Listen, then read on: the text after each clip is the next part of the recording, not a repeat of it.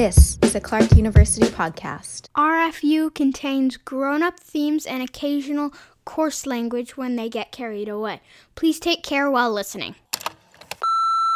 Hi, Screen colleagues. This is Ed Carr, and I am Professor and Director of International Development, Community, and Environment here at Clark University.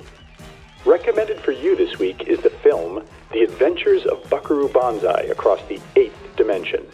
Made in 1984 in the United States and directed by W.D. Richter, the film stars, well, sort of everyone from the early to mid-1980s.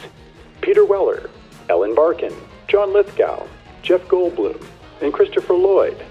But also, the guy whose face melted in Raiders of the Lost Ark. The guy who plays the subway ghost in the movie Ghost is here. If we had memes in the 1980s, this would have been a movie with all the memes. I am recommending this film for you because it is the best, worst film I have ever seen. It's so bad it goes all the way around and becomes good for its badness. Good luck, colleagues. This is recommended for you. For you. A podcast where Clark University Screen Studies professors watch and discuss films suggested by the community. All right, guys. Our intro sounded a little bit different if folks were listening carefully. What are we up to this season? What distinguishes this spring 2022 season of RFU from those that have come before? Rox is joining us from sabbatical. That's one thing. That's right. Distinguishing it. The cozy clothes are 24/7. And secondly, this season we've decided to invite members of the Clark community who are not students to suggest films to us. This could include faculty. This could include staff. This could include fellow professors, like one Edward R. Carr, a geographer and anthropologist whose career and research focus on exploring alternative ways of achieving meaningful and enduring improvements to human well-being. I wonder if he uses an overthruster. I mean, probably every morning. The Adventures of Buckaroo Banzai Across the Eighth Dimension, often shortened to Buckaroo Banzai, is a 1984 American science fiction film produced and directed by W.D. Richter, and with some Dr. Hugh S. Mannon. Thank you. Also, I'm Soren Sorensen. I'm Rox Sommer. Hugh, take it away. So, at the beginning of these episodes, we always do a little sum, which means some summary. I love the fact that I have to explain it every time I introduce it. Buckaroo Banzai, played by Peter Weller, is an internationally renowned physicist, neurosurgeon, rock star, comic book hero, who, as part of a government experiment in the Salt Flats, goes rogue and drives a specially equipped jet truck into a mountain. Thanks to a device called an overthruster, he is able to pass through the center of the mountain. No tunnel, he just penetrates straight through the rock, and we see a weird series of images that remind me of a 1980s teched-up version of the Stargate sequence from 2001: A Space Odyssey, or maybe the Tunnel of Terror from Willy Wonka. There appear to be alien humanoids inside the solid stone mountain. It's weird. After passing through the tunnel while inspecting the undercarriage of his jet truck, Banzai discovers an alien organism has attached itself. It is gooey and biological and looks like a mad ball designed by David Cronenberg. Meanwhile, Dr. Emilio Lizardo, aka John Worfen, played brilliantly by John Lithgow, in a home for the criminally insane, chats with a young Mike Ehrmantraut from Breaking Bad and sees a television news broadcast about Buckaroo Banzai's experiment. He jealously realizes that Banzai succeeded where he had failed at a similar experiment in 1938, a crucial year, remember that. Lizardo decides to take action and escapes. Elsewhere, Banzai has an all-male band of compatriots, those hard-rocking scientists, the Hong Kong Cavaliers. The primary ones are named Reno, Rawhide, and Perfect Tommy. They are about to perform at a nightclub when an audience rando, Penny Pretty, played by Ellen Barkin, has a tearful breakdown and tries to shoot herself in the head with a pistol, but misfires and is taken to jail for attempting to assassinate Banzai. After bailing her out, Banzai realizes she is his late wife's long-lost identical twin sister, a plot thread that goes nowhere because this film does not know what to do with women. It might not even be true. Jeff Goldblum, who plays a cowboy named New Jersey, is brought into the group and is of course one of the film's highlights, a delight as always. Later, during a press conference, Banzai takes a phone call and is electrically shocked via some sort of remote alien process, which allows him to directly see alien creatures that are secretly circulating in the human world. We hear some confusing intrigue regarding the possibility of aliens triggering other aliens to trigger the Russians to start World War III. Trigger warning. A crucial and very fun plot element involves the revelation that Lithgow's ill-fated Grover's Mill experiment in 1938 involved the War of the Worlds broadcast, which was not fictional but real, and the aliens actually hypnotized Orson Welles into covering it up, which, how can you not love that concept? The rest of the film, probably the last 30 minutes or so, is basically a series of battles and conflicts which pit Banzai and the Cavaliers, along with his new alien allies, the Black Lectroids, against the evil Red Lectroids, commanded by John Worfen and his lieutenant, John Big Booty. Big Booty. Booty! Please. Clearly you don't speak Italian. It must be noted that the good aliens, the Black Lectroids, manifest on Earth as racially black. They are played by black actors, whereas the evil aliens, the Red Lectroids, manifest on Earth as racially white. As the film moves toward a climax, the Red Lectroids kidnap Penny and torture her. Banzai and the Cavaliers get help from weirdly named groups such as the Blue Blaze Irregulars, the Kolodny Brothers, and the Rug Suckers. There is some outer space action with spaceships and pods, which is frankly the least interesting 10 minutes of the movie. Finally, Banzai triumphs, and war is averted. Banzai kisses the apparently dead Penny, and his electrical lip shock revives her. The end credits promise a sequel, but this film flops, and it never happens. I was reminded when you were singing Jeff Goldblum's praises of a previous Jeff Goldblum effort from 1983, The Big Chill. There's a scene between Sam, played by Tom Berenger, and Nick, played by William Hurt, when William Hurt's character, Nick, is up on drugs and watching TV, and Sam, played by Tom Berenger, approaches and says, "What's this?" I'm not sure. And Sam says, "What's it about?" I don't know. Who's that? I think the guy in the hat did something terrible. Who wants to be next? Like what? Bunch of fatheads. You're so analytical. Sometimes you just have to let art flow over you. Sometimes you have to let art flow over you. And that's what I kept. That was my operating principle. My watching this film, I didn't really care if it was supposed to be funny, if it was camp, if it was supposed to be a big swing, and that just sort of missed. I actually kind of thoroughly enjoyed it. From on that level, as long as I kept that Nick's line as my operating principle. Sometimes you have to let art flow over you. Yeah, I mean, I would describe this movie, it very much makes sense as a film of its era. There's a way that this is like Star Wars meets Born in Flames, meets Indiana Jones, meets Brother from Another Planet, but also like part 4. So I think part of the challenge of following along is that, with the exception of the first 10 minutes, which is a rather extended introduction to at least like part of this world, and honestly a strange part that's not going to be entirely like relevant or returned to later on. It's this like, it's the equivalent of like in Star Wars where all the fighter planes are like lined up. Like there's this whole hoopla about this, science car that's going to propel him into the rock, that we're never really returned to that exact scenery and many of those early characters. So there's this whole anticipation, I think, really building around who is this Buckaroo Banzai and what is he capable of and what is going to happen here. And that very much feels like the start of a film and perhaps the start of a franchise and an introduction of a new hero. But then once we get through that rock wall and we get, Peter Weller's face as he peels himself from his car and discovers that alien on the undercarriage or alien plant form, we're pretty soon like thrown into like a plot that is like that of a third or fourth movie in a franchise, where it sort of seems presumed that we know who these guides are, that we know who New Jersey is already, that we know who Perfect Tommy is, that we have a sense of what's possible and feasible in this universe. And I found it very disorienting and had to let it wash over me. Like Soren said, in this way that I felt thrown into a world and I had missed the first few films, and it's time for me to catch up. That being said, having watched it a second time and being aware of where this story was going and that it actually was very familiar trappings of an adventure action film, I found it pretty enjoyable the second time around in a traditional way. And I was then able to see these other differences that distinguished it from more infamous and more famous, more bread and butter New Hollywood fare of before.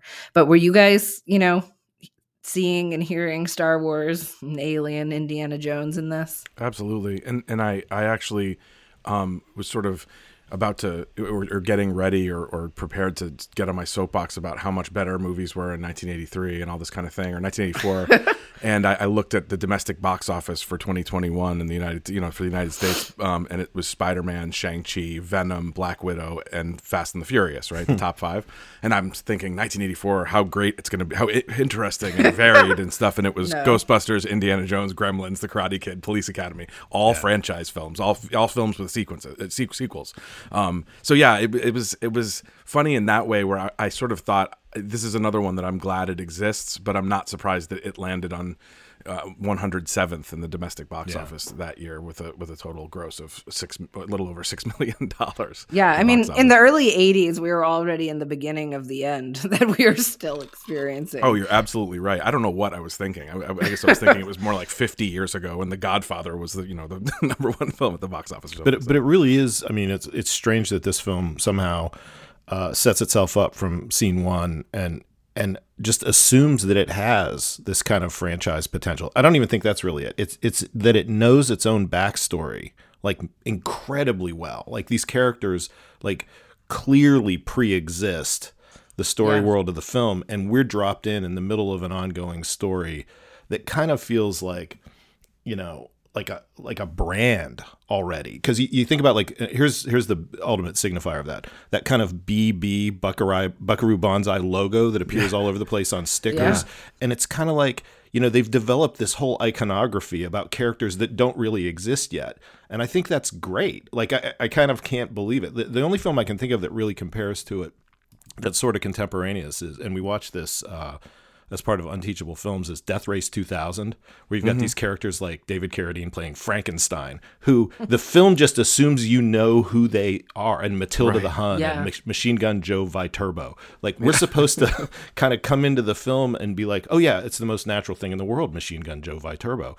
And the film owns these characters in such a way, Buckaroo Banzai owns these characters in such a way that we're almost like behind when the film starts. But I always think, like when I teach screenwriting, I always say that that's kind of a good thing. Like you want your audience to have to do some work to catch up. And in doing work to catch up, mental work to catch up, you're engaged. Like the one thing that's not going to happen is presumably, unless there's too much of this, you're not going to fall asleep because you're working so hard to figure out what the hell's going on here. And this film really drops you in. And so I like that a lot. I almost can't imagine the audacity that it would take to approach storytelling that way. Well, it's also a financial decision, right? Because by 1984, we're 7 years out from the original Star Wars, and that came out in 1977, and all of the ancillary market success that came with that, related to merchandising, specifically toys, many of which I owned and burned, and they've been given away. And but it's pretty amazing, even thinking of it in 1984, even for all those films with sequels, and the way that we think about franchises now. Yes, to start with something with this kind of baked in mythology that you're supposed to just be there for and kind of and ready to go on that ride. And I think it's it's sort of treacherous, and it might not work completely in this film, but it's definitely present. I would say for like the first half hour, I was like, this really, this film had a budget. It was not spent in pre-production. Like I was like, my initial impression in being a little too confused at moments was to think that the script could have used some ironing out. At the same time, I think about, those franchise films now 40 years later that we see like flooding the market still. And I think they spend years in that stage. And as a result, really like dry up. There isn't the juice. There isn't the surprise. There's the feeling, like palpable sense in all of the plot and the characters and their development that producers really are trying to hit certain markets, hit certain notes, take a mass audience on a journey. And this film doesn't have any of that, so that when we get that Orson Welles War of the Worlds like moment halfway through the film, you're utterly surprised. You're like, I had no idea this movie had that in it. Oh, these are nerds. These aren't like nerds TM. They should have, like, why weren't they leaning on that in the first act? Like, why wasn't that introduced so early, right? And then seeing Ronald Lacey, who's famous for his performance in Raiders of the Lost Ark, as the president, but looking completely like a full color, but in, you know, just out of a tanning bed Orson Welles from Citizen Kane was really astounding. Like I was on IMDb, as I am often with the, you know, watching this entire film, and I was waiting for him to show up, and I thought, this is not Ronald Lacey from Raiders of the Lost Ark, and of course it is, but he's just under a lot of makeup and the mustache and everything else, and he's kind of doing the Orson Welles voice, and I'm kind of sitting in a room alone like, hey, do you see this? Does everybody see this? Am I the only one? You know, so I really, I mean, that part was great, but I almost thought, yeah, it should have been leaned on a lot earlier than you know, the middle or the end. Yeah, one thing that kind of struck me as I'm watching this is how, you know, of course they're a band. I don't know if I put enough emphasis on this in the summary, but you know, his band of compadres is a literal rock band, right? So he's the neurosurgeon and physicist who goes and plays music on the weekends in clubs and maybe has some big recording career. I don't know. Does he have vinyl out? I guess probably. But like, if you were going to compare Buckaroo Banzai's cast of characters to a band, you wouldn't compare it to like Aerosmith. You'd compare it to Kiss. Right? So a band that's got like deep characterization already written out before you show up at the concert. Yeah, they were characters. It was more like I was getting like Eddie Money vibes, or like kind of it was like they would be classic rock, like they'd be better music if they were born like 5 or 10 years earlier, kind of thing. Like they were kind of victims of being ascendant in the 80s, and so there was a lot of synth horns and all kinds of garbage like that. Oh yeah. I couldn't help but thinking about Hugh and your work with like thinking about locations in the local, because they kept mentioning like New Jersey locations, which I thought it was just, I've never seen a movie that was more New Jersey in my life. And they mentioned Southern New England at one point, and Connecticut, and all these. And I was like, who was writing and who was producing this that like had to put their stamp on it with New Brunswick's own Buckaroo Banzai? And it turns out he's from New Brunswick. So yeah.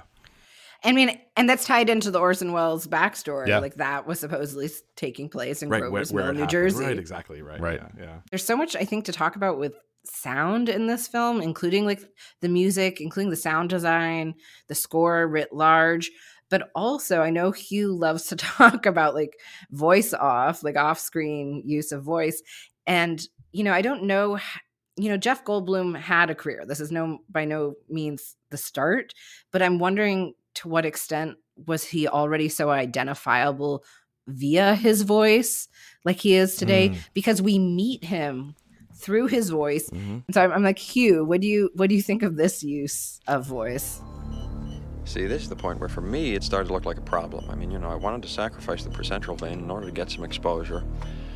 But because of this guy's normal variation, I got excited, and all of a sudden I didn't know whether I was looking at the percentral vein or one of the internal cerebral veins or the vein of Galen or the basilar vein of Rosenthal. So on my own, at this point, I was ready to say, that's it, let's get out. There's a lot to Jeff Goldblum's look, no question about it, and how he acts and so forth. But he's a voice-first actor. And I wonder if we did look back, because he's in Big Chill. He was in another film around 82. He comes up in the context of like Robert Altman. So he's in California Split. He's in Nashville. Yeah. He plays the motorcycle guy, right, with the big trike in Nashville. And that's the first place I know of that he kind of broke. And so like so many major actors in Hollywood, his first major appearances are in Altman films.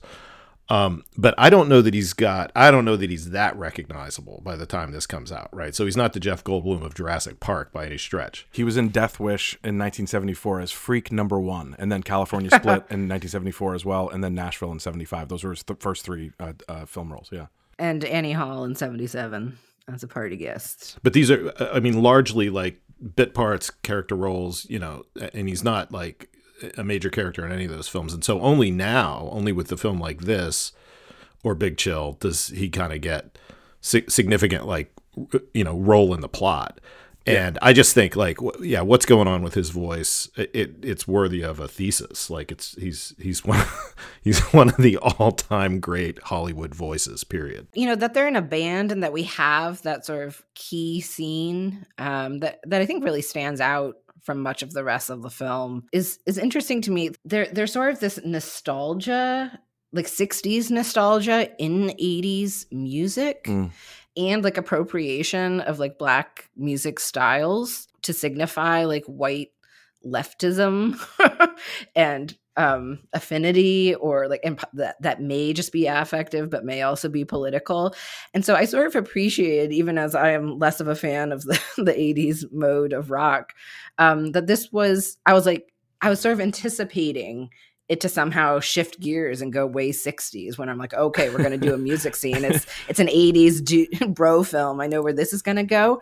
And it stayed really contemporary. And I think there's ways that the fashion feels like a genuine investment in like aesthetics of its present rather than a turn back, which is so, sort of strange to think in a sci-fi context. But I also think there's something about new Hollywood sci-fi that despite what its directors and writers might say about their politics, is this sort of conservative longing for for like a more peaceful and understandable, safer and knowable time.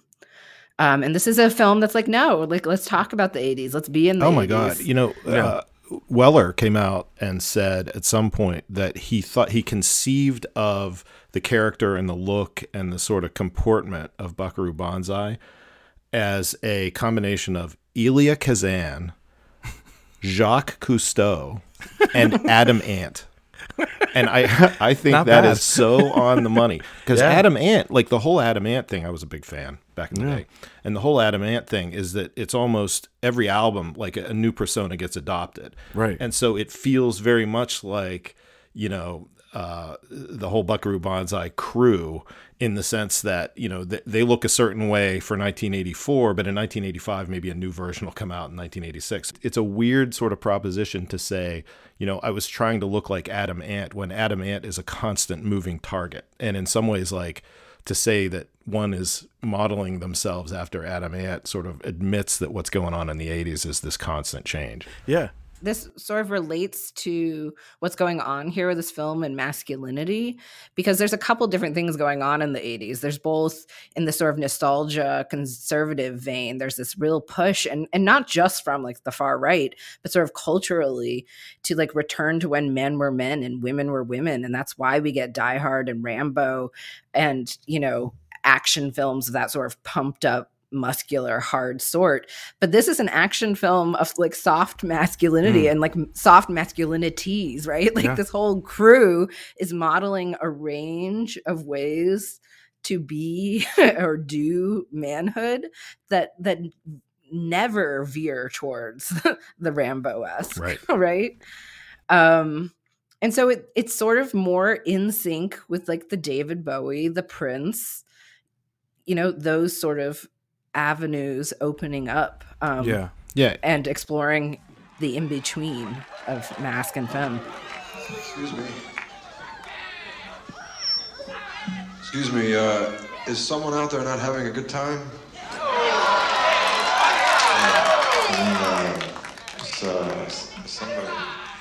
Somebody crying out there in the darkness? What's the name of that very dark, very loud mall store in the 90s? You know what I'm talking about. Hot Topic? Oh, Hot Topic. Hot Topic's the sort of cheesy punk rock ripoff. So I'm talking about. I know what you mean. The one with all the shirtless ads and the kind of like Abercrombie and Fitch. When you see Perfect Tommy at the end in that sort of weird teaser trailer thing about the movie that's to come that is never made, and he's shirtless, like they're really going for like a kind of sexied up masculinity that I think is really, like, frankly, not so common at this point. Like 1984. Oh my God. I want every one of Perfect Tommy's outfits. I do think Perfect Tommy is perfect. Yeah, Perfect Tommy and is that white jacket look at the end with the big like sort of choker necklace, but no shirt. Mwah. You can't not evoke Back to the Future when you're watching this movie. I mean, there's just I was just gonna go there. There's an item in that vehicle that he drives through, whatever, etc. The mountain, that has an object in it that looks precisely like the flux capacitor and the 1.21 gigawatts, and then all of a sudden here's Christopher Lloyd, and you get this idea that like there are these filmmakers kind of circling this concept, of really fast cars and like pluralist dudes and nerd adjacent this, and we have an older scientist friend, and somehow you feel like Back to the Future, this script and Back to the Future must have sprung from the same well in some way. So yeah, it's a litter of names. We have Buckaroo Banzai instead of Marty McFly. Exactly. And I wrote, like Buckaroo Banzai is Marty McFly, but with way better racial politics. Yeah, and of course, in Back to the Future, you have the opposite of the racial politics of Buckaroo Banzai, right? Yes. And a welcome disinterest in women, if interest in women is the Marty McFly model. Yeah, you also kind of get that. I mean, that '80s pastiche sort of thing. So pastiche is becoming like a real, legit trend within postmodernism. And so you see, not only are there throwbacks to just a couple years before, when's Back to the Future? 85. A year later. It's a year later. Yeah. So it's forecasting Back to the Future. It's anticipatory. And at the same time throwing back to like classic Universal monster movies. So there's this kind of whole mad scientist component to it. And the two things that I noticed were that his goggles in the jet truck are exactly the same shape as the goggles of Claude Rains in the original Invisible Man. These kind of weird, like U-shaped things that go out this way. And then clearly, like Lithgow, when he's playing Emilio Lizardo escaping from the institution, is Renfield from Dracula. That kind of and kind of like slinking around. He deserves his own spin-off film. I'm telling you, Lithgow in this teeth. movie. Yeah. It's really of course, intense. He also is in the first act and doesn't return for like an hour in this movie. That's another weird thing. He's that just gone. Yeah. and I think too, like that pastiche is kind of like, it's there in the hodgepodge aesthetics of the film. So this film is full of stuff, right? So like from a mise-en-scène standpoint, there's just so much junk. And like Emilio Lizardo, like he's in this room that's full of his kind of personal possessions, and there's like Chianti bottles all over the place in the little baskets. And there's like Screaming Yellow Zonkers boxes, which were like a Cracker Jack ripoff from the 80s, John Grisham paperbacks, a velvet painting of The Last Supper, and sour cream and onion potato chips. And it's just like, that to me, that is the 80s. Like, I feel like I'm soaking in it. What do you mean? I was eating sour cream and onion potato chips yesterday. I was also like, if I need to go to an institution, could it be this one? Because it's like a loft. Oh my gosh. Yeah. I was going to say the same thing. I was like, is he free to leave whenever he wants? And it's like, apparently not, because he commits a murder in order to walk out. But the rest of them are just like, here's a package for you, sir. And he's just getting whatever he wants. We had to take the TV away for a little while. And he's like, no worries. I'm leaving anyway. And they're like, haha. So let's talk about black aliens and red aliens and like what's going on here with Cold War politics, and also these like ties back to the 30s. So it's not just like War of the Worlds and Orson Welles, but there's this invocation of earlier forms of fascism in the Lord John Worfen alien character. Yep. This film is kind of like a movie serial, right? Like a 30s movie serial. It has that feel. It has the kind of cliffhanger thing, aliens from outer space. Like you kind of imagine things being a combination of like Flash Gordon and like mad scientist films of the 30s. So like the roots of this are in the 30s. And I think in a way that they could only be for people who either grew up in that generation or at least had their toes wet in that generation. So the people who, I assume that the guy who wrote this was old enough to either remember the 30s or kind of at least have contact with like movies of that generation. But boy, it does a number on the politics of the 30s and kind of bringing them into the 80s. Yeah, and it's quite a flex to say, stay tuned for the next adventure of Buckaroo Banzai. Right. I at the very end of the film, I really want to do that in every one of my movies from now on. I'm just gonna be like, the next one's coming out in a few years. Like, stay tuned. It sort of replaces or it uses John Lithgow's character as this fascist proxy at the when he's delivering this speech in this certain kind of coat with certain kind of regalia and medals on it, and it is the sort of the red alien, the red aliens versus the black aliens, and it does completely subvert or invert the racial politics of a movie like Back to the Future that essentially claims that Marty McFly is delivering rock and roll to people, that it was actually sort of his idea, originally. He gave the idea to Chuck Berry or something like that. And in this, it's like the black aliens are the protagonist. And at the end, the young kid says, he says, "You want to ride with me, and have his job?" And it's like, I got to ask my dad first. And of course, and these two black characters are sort of front and center at the end, and they're the heroes along with the rest of the ensemble. So it's a much different kind of film than we're normally seeing. And it's I think it's very easy at face value to say this is like a movie about a group of white guys, who move the plot forward and all those sort of traditional things. But the truth is, like, at the level of plot, at one point, like, they get a message very much in the sort of hologram a la Princess Leia in Star Wars from a black woman alien who gives them their directive. Salutations, great Buckaroo Banzai. I am John M. Dunn from Planet 10. A common grave danger confronts both our worlds. The self-proclaimed Lord John Wolfen, a bloodthirsty butcher as evil as your Hitler, was overthrown by freedom-loving forces. And now you, Buckaroo Banzai, have unintentionally helped John Wolfen with the success of your oscillation over Truster. Stop John Wolfen before sunset. If you fail, we will be forced to help you destroy yourselves. It sort of flips the script in a way. And so, like, even as we are, like, yes, following Buckaroo Banzai on this adventure, from that point on, he is like, it's like a very like a masochistic, or that's probably too loaded of a term, but like this, like, I'm at your service, right? Like, everything he does, he's not like the white hero, but he has to do, like, he's like, got it, on board, exactly, like, he's enlisted, and he has skills if he'd like to use them, and if not, she has other avenues towards her future and her protection of her people. That message from a black woman rather than Princess Leia, who then has to be rescued. It's kind of like, we need help. This is a bigger fight than you, but we, if you can help us, right? I mean, it's pretty amazing.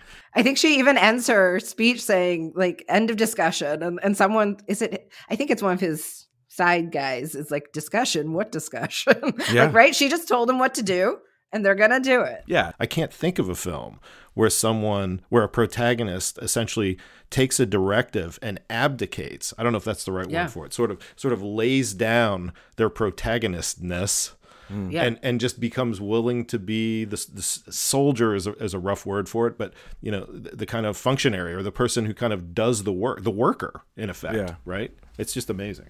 He is a sort of a superhero. I mean, we just are coming off of a new Matrix film being released and Red Pill and Blue Pill and these kinds of things. But I couldn't help but think of, unfortunately, while I was watching Peter Weller in this film, think of people reading this as, well, this is Jeffrey Bezos, or this is Elon Musk, or this is some hyper capitalist who's good at everything and he's going to save the day with science and money and and this thing and that thing. And it's like, it's almost, it could be misconstrued as this is a superhero along the lines of, well, he does space travel and he does this and he goes really fast in cars and he's so I mean I that's not how I read it, but I kind of I was sort of thinking about it being interpreted in that way, and I don't mean misinterpreted, I just mean interpreted. Yeah, except there's this interesting, and it's not, I'm glad that we brought it up later rather than earlier, because it's like when we lose one of our 38 listeners. Is that no, because it's just like one of the least cinematic elements of this film, and so therefore not especially interesting, but it relates to what we're talking about here, and that is the scrolling text at the start of the film that sort of tells us who these characters are, their backstory. And you could imagine that like in that sort of entering, it's still with that there felt like I was entering on the third or fourth film, and they were just sort of reminding me of what happened a few years ago in the last installment. And so part of what's going on here is Buckaroo Banzai is a mixed race protagonist, at least at story level. And he comes from, is it an American dad and a Japanese mom, or did I think you've got it right. I got it right? I thought it was reversed, but yeah. It's not really it's not super important at all, right? But he's like Japanese American. Of course, yes, Peter Weller is playing him.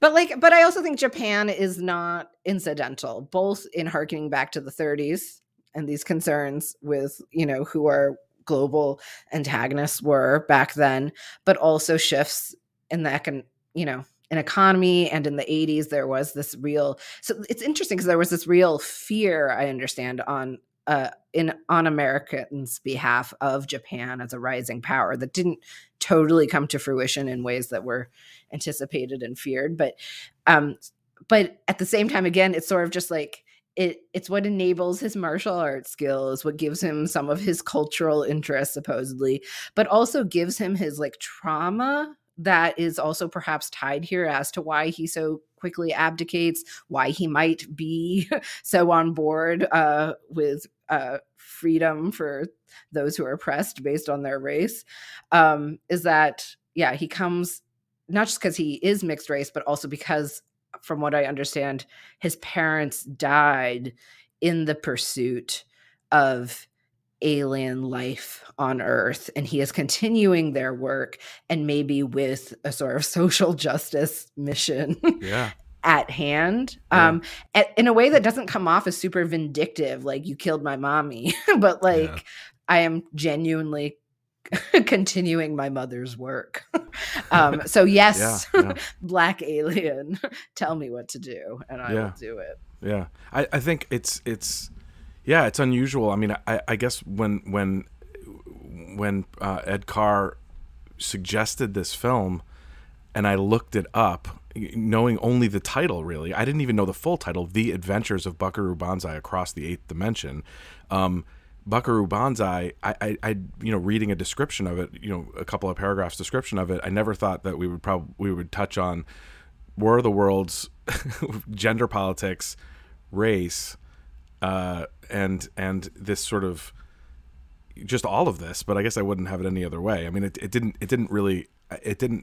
didn't think of it as being this sort of high-minded, but actually coming away from this discussion, I think that it probably is. I also want to kind of fess up that this is the only film, we sort of made an asterisk exception for this film, because this is the only, normally our rule is you can't have seen the film before we discuss, we screen films that we have not seen before. I have seen this film before, and I saw it probably a long, long time ago in a galaxy far, far away. 88, 87. Yeah, something like that. And one of my roommates in college introduced this to the household, and he loves this film and loved this film. And we were really into it, too, at the time. And I have a newfound, I think, appreciation for it because I just didn't realize. I don't think I realized at all at the time. Like, what I liked about it then was sort of like the quotability, the silliness, the fact that people are walking through a lab and the guy says, "What's that watermelon doing there?" And the other guy says, I'll tell you later. And they just keep walking. And it's just this it's weird like a microcosm of like, there's a universe beyond this film and you don't, you'll never understand, right? Yeah. And also just this disconnected randomness, which I really enjoyed and still enjoy to some extent. And it's there in the names, and it's there in these, the kind of the long list. I think one of the things that we found absolutely hilarious and fascinating was the long list of Johns. So like you'll see on a screen, it's like John Yaya, John Parrott, John Big Booty, John Smallberries. And we just thought that was the funniest Poor thing John Smallberries. Right.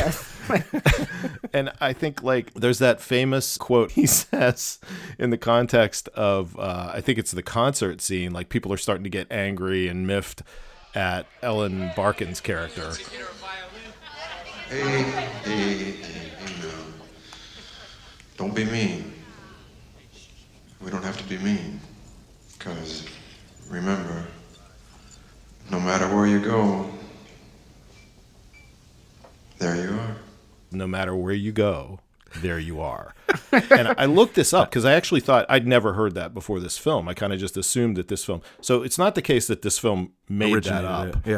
Somebody else originated it, and it was printed in some sort of like college yearbook in Philadelphia in the 50s or whatever. But I'm really certain that this film popularized that phrase. Like, no matter where you go, there you are.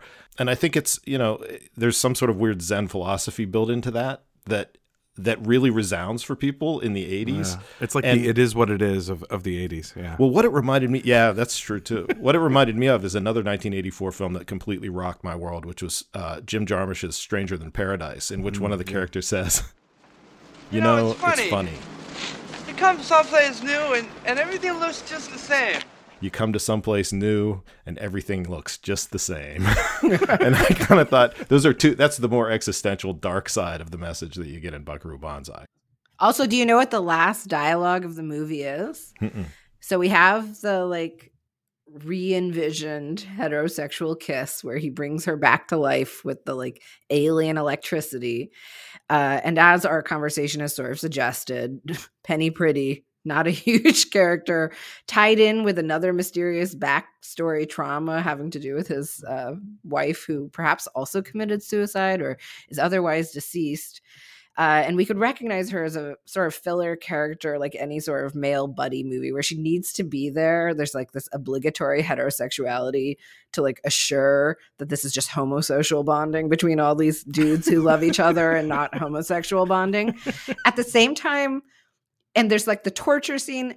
She could have been like, if she is serving a function, we know that function, but it could be like so much worse, right? Like even the shots where she's clearly like stretched out naked on a table with the spite, it's so disgusting, but it's not actually like as scary or as sexualized as you would expect. Like there's all this thingness, this mise en scène that Hugh, you referenced earlier. It's actually covering her body such that we know she's nude and yet we don't see anything. Right. Like, but this relates to the zenness. So at the end we do get the heterosexual like romantic kiss and they close the blinds and fall off screen. They're gonna do it, but then a black alien like it fades in. Right.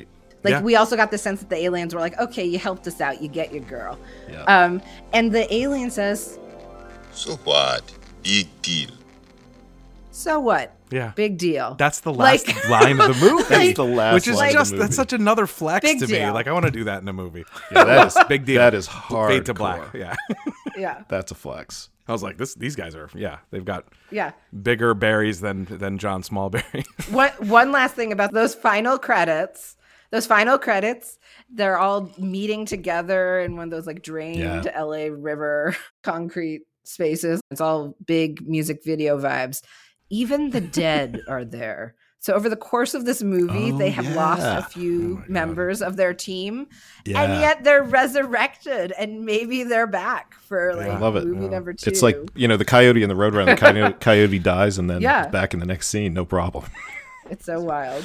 I believe Ed Carr said this is a film we will want to subject to others. Would you subject others to this film? Yeah. Would you RFU? Yes, definitely. It was Everyone should see this immediately. I would highly recommend it, Ed Carr. Yeah, this is the one for the sleepover parties, the family gatherings. Thanks, Ed. Thanks, Ed. I don't know if this is what you were expecting, but thank you so much. We had a blast. Recommended for You is a Clark University podcast. All opinions expressed are those of the faculty participants. If you'd like to recommend a film for an upcoming episode of RFU, email us at rfu@clarku.edu. That's rfu@clarku.edu. Or leave a voicemail with your suggestion at 508-798-4355. The Recommended for You podcast is produced by Andrew Hart for Clark University. Music by Jimmy Jackson. RFU logo by AJ Simmons.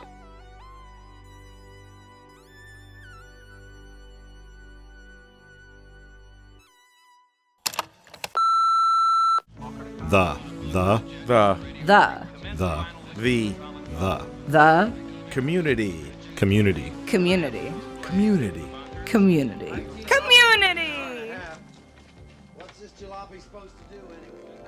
So what?